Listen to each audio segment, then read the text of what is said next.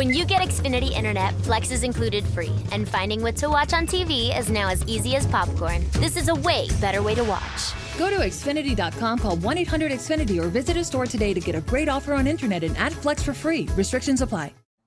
If you're struggling with alcohol or drugs, Recovery Centers of America can help. RCA's local inpatient and outpatient programs are founded on science and delivered with heart from an expert, caring team who will inspire and guide you every step of the way. Call 1-888-RECOVERY now to speak with a treatment advisor. At RCA, you'll be in a community that builds connections and fosters support from peers and RCA's team of medical professionals and recovery support specialists. At RCA's state-of-the-art campuses outside of D.C. and on the Eastern Shore of Maryland, they tailor your treatment to you and also offer specialized programs for patients with history of trauma, for patients who have achieved recovery but are experiencing a relapse, for young adults, adults 50 years and older, and for LGBTQ plus patients who wish to seek treatment without worry of stigmas. RCA answers the phone and accepts patients 24/7. And because it's local and in-network with insurance providers, treatment is affordable and accessible. Don't wait. Call 1-888-RECOVERY today.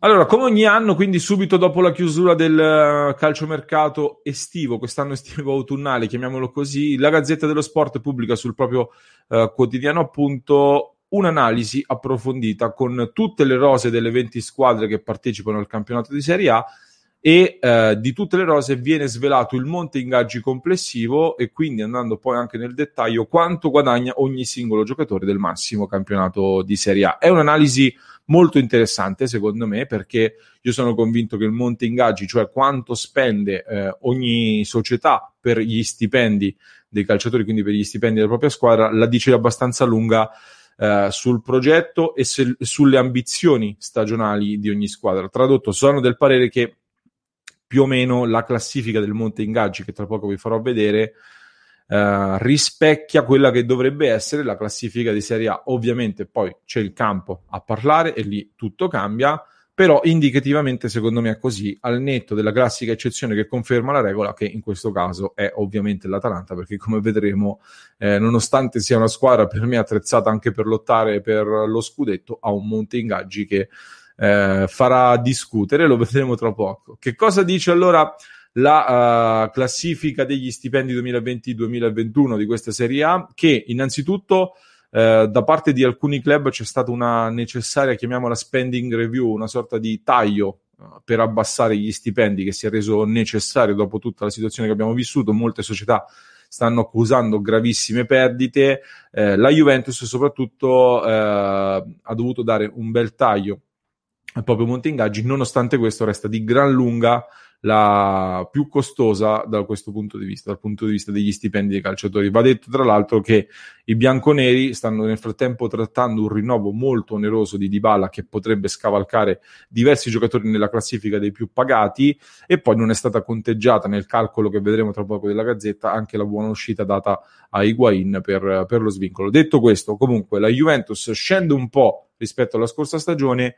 ma resta comunque a distanza enorme dall'Inter, che si piazza ancora una volta al secondo posto, con un aumento rispetto alla scorsa stagione di 10 milioni di euro totali rispetto al monte ingaggi 19-20. Quindi l'Inter è seconda. Terzo posto per la Roma che ha dato un taglio di una decina di milioni lo stesso rispetto alla scorsa stagione, ma piazza comunque un calciatore tra i primi 10 più pagati in Serie A.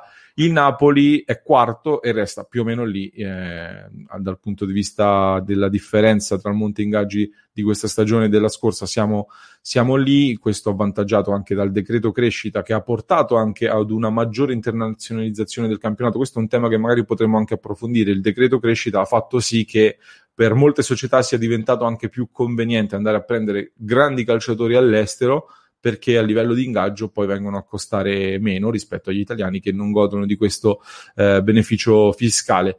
La classifica allora dei club col monte ingaggi più alti ve la mostro con il bannerino qui sotto scorrevole, è piuttosto lunga perché sono 20 club ovviamente, vede la Juventus in vetta a quota 236 milioni, l'Inter come detto è seconda a quota 149 milioni, un anno fa la differenza tra le due società era di 150 milioni di euro circa, quest'anno l'Inter si è un po' avvicinata ma resta comunque molto molto distante, la Roma come detto ha tagliato ma resta comunque terza a 112, Napoli 105, il Milan parte appena fuori dalla zona Champions degli ingaggi a quota 90, seguita dalla Lazio ad 83. Qui poi c'è un po' un distacco rispetto alle altre squadre, con la Fiorentina che quest'anno per me ha allestito un bel progetto ed ha 55 milioni di euro di monte ingaggi con calciatori importanti tipo Ribéry e Callejon che sicuramente hanno alzato questa cifra.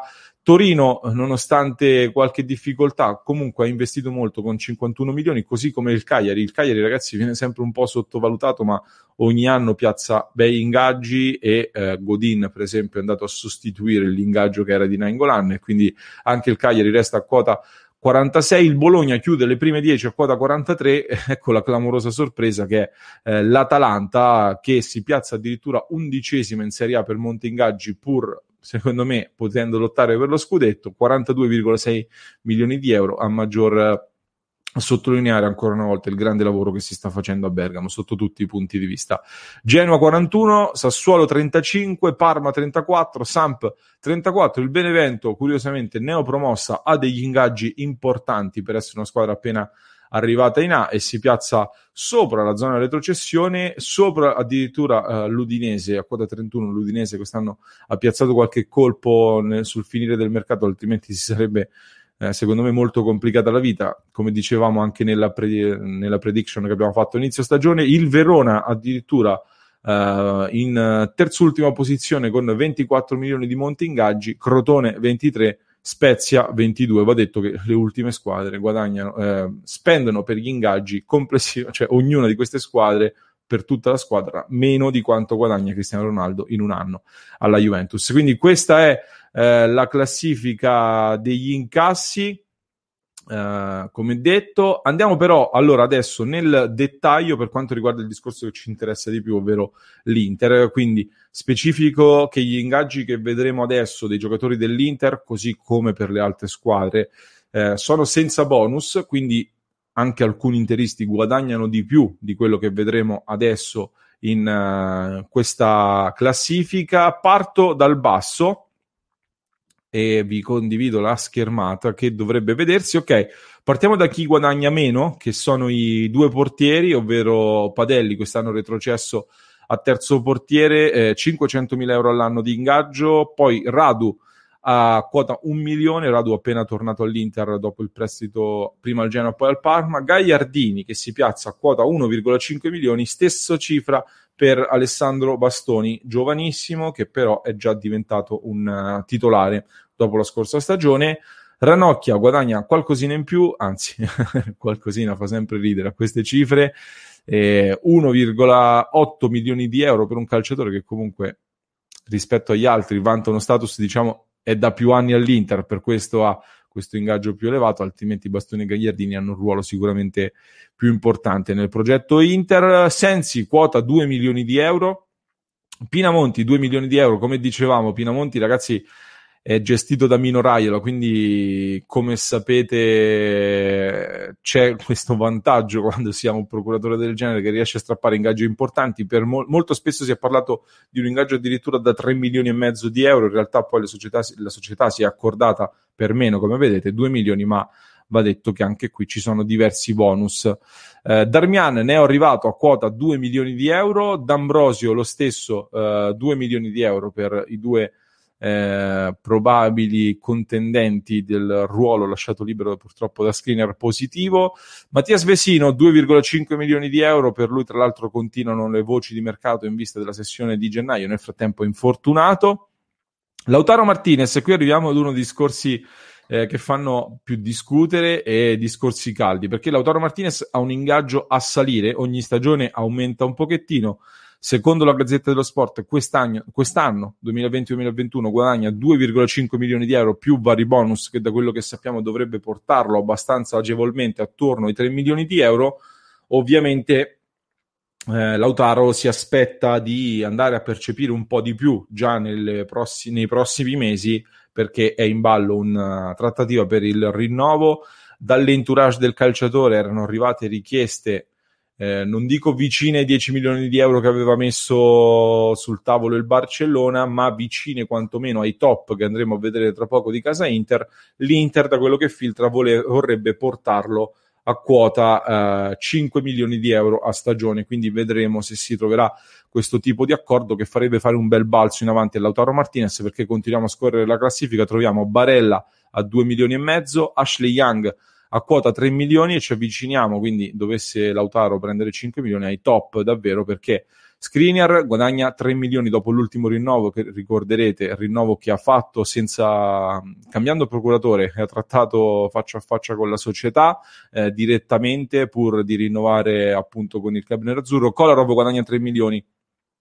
Bisogna considerare su Kolarov che è un calciatore arrivato a parametro zero praticamente, comunque con un esborso minimo, e quindi in questo caso, quando c'è un esborso minimo per il cartellino, il giocatore, essendo esperto e avendo status internazionale importante, riesce a ottenere un ingaggio anche un po' più elevato. Samir Handanovic, il capitano, 3,2 milioni di euro a stagione, Marcelo Brozovic 3,5 milioni di euro, Stefan De Vrij 3,8, e qui siamo, come vedete, nei titolari, si comincia a salire di quota. Un altro ingaggio un po' pesante che sicuramente fa discutere è quello di Raja Nainggolan, 4 milioni e mezzo di euro, considerando tra l'altro che a questo punto non è un titolare, come abbiamo approfondito anche nei giorni scorsi, quindi un ingaggio pesante che l'Inter avrebbe volentieri fatto a meno di pagare per questa stagione. Non si è trovato l'accordo con il Cagliari e quindi è rimasto alla base. Ivan Perisic 5 milioni, un ingaggio importante, lui era diventato uno degli intoccabili prima del trasferimento al Bayern, e il ritorno Hakimi 5 milioni, e qui come vedete un giocatore giovanissimo, però sul quale l'Inter ha fatto un investimento pesante a tutti gli effetti, oltre i 40 milioni di euro che sono serviti per strapparlo dal Real Madrid. C'è stato un investimento elevato, 5 milioni più bonus a stagione, a conferma del fatto innanzitutto dello status internazionale del calciatore, uno dei migliori interpreti nel ruolo a livello internazionale, e soprattutto comunque un giocatore sul quale l'Inter pensa e spera di con il quale spera di aver sistemato la corsia per anni. Andiamo poi nella top dei più pagati e troviamo Arturo Vidal, 6 milioni e mezzo di euro, anche qui vale il discorso del calciatore, a maggior ragione lui è arrivato proprio a parametro zero, quindi l'ingaggio molto elevato, percepiva qualcosa come 8 milioni a Barcellona.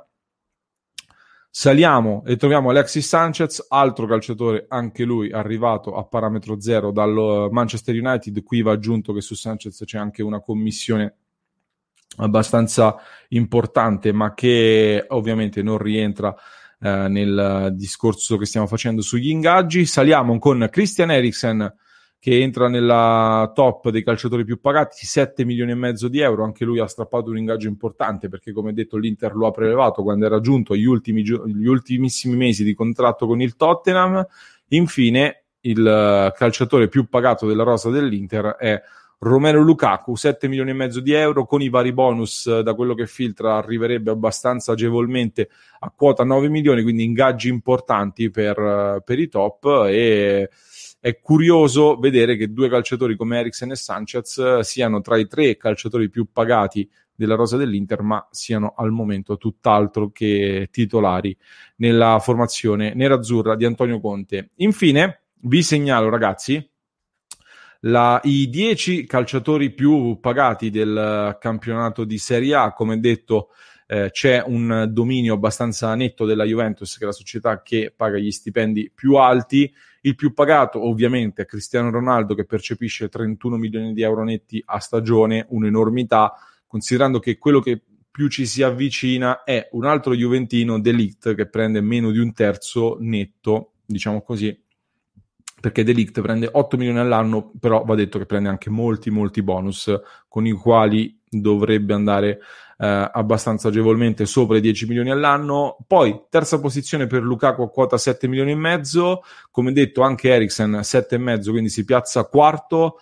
Dzeko della Roma, quinto posto con 7,5 milioni di euro, quindi siamo lì. Al sesto posto c'è Paulo Dybala al momento, che prende 7,3 milioni di euro, però le notizie che filtrano si parla di un Dybala che sta trattando un rinnovo a cifre molto elevate, che potrebbe addirittura arrivare attorno ai 10 milioni di euro, quindi superare De Ligt e piazzarsi al secondo posto in questa speciale classifica. Seguono altri juventini con Rabiot a quota 7 milioni, Aaron Ramsey a quota 7 milioni, Alexis Sanchez dell'Inter 7 milioni e Zlatan Ibrahimovic, unico milanista in questa classifica, chiude la top 10 anche lui a quota 7 milioni di euro. Quindi questi sono i 10 calciatori più pagati della Serie A, e quelli di prima erano tutti gli stipendi dei calciatori dell'Inter. Vi lascio anche in descrizione il link per rileggervi tutti gli ingaggi dei giocatori dell'Inter. Fatemi sapere che cosa ne pensate di questa classifica, chi meriterebbe qualcosina in più, chi meriterebbe qualcosina in meno. A parte scherzi, scrivetemi nei commenti e mi raccomando ragazzi, iscrivetevi al nostro canale YouTube. Tutti i giorni siamo in diretta alle 19, tutti i giorni nuovi video, soprattutto adesso che entriamo nella settimana che ci porta al derby. Vi porteremo tanti contenuti speciali, quindi mi raccomando. When you get Xfinity Internet, Flex is included free, and finding what to watch on TV is now as easy as popcorn. Show me my favorites. Yes, live soccer. This is how easy it is to find my favorite content, all in one place. And for Xfinity Internet customers, it all starts at free with Xfinity Flex. This is a way better way to watch. Learn how to get a great offer on Xfinity Internet. Plus, add a free Flex 4K streaming box. Go to Xfinity.com, call 1-800-XFINITY, or visit a store today. Restrictions apply. Me, but also you. The Pharaoh fast forwards his favorite foreign film, Powder Donut. Okay, what's my line? The only line I see here on the script is get options based on your budget with the Name Your Price tool from Progressive. Oh man, that's a tongue twister, huh? I'm sorry, I'm gonna need a few more minutes. Bulbous Walrus, the Bulbous Walrus. The Name Your Price tool, only from Progressive. The owl ran afoul of the comatose coxswain. Progressive Casualty Insurance Company and affiliates. Price and coverage match limited by state law. Iscrivetevi subito.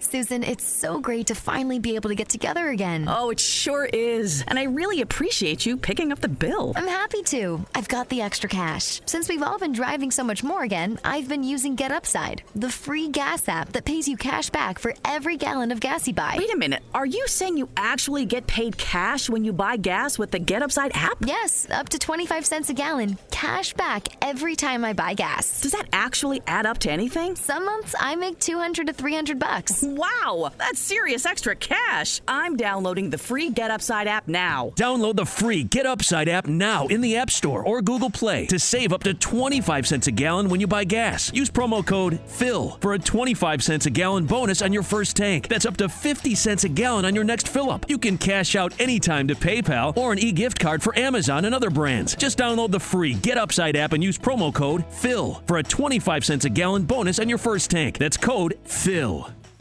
If you're struggling with alcohol or drugs, Recovery Centers of America can help. RCA's local inpatient and outpatient programs are founded on science and delivered with heart from an expert caring team who will inspire and guide you every step of the way. Call 1-888-RECOVERY now to speak with a treatment advisor. At RCA, you'll be in a community that builds connections and fosters support from peers and RCA's team of medical professionals and recovery support specialists. At RCA's state-of-the-art campuses outside of D.C. and on the eastern shore of Maryland, they tailor your treatment to you and also offer specialized programs for patients with history of trauma, for patients who have achieved recovery but are experiencing a relapse, for young adults, adults 50 years and older, and for LGBTQ plus patients who wish to seek treatment without worry of stigmas. RCA answers the phone and accepts patients 24/7. And because it's local and in-network with insurance providers, treatment is affordable and accessible. Don't wait. Call 1-888-RECOVERY today.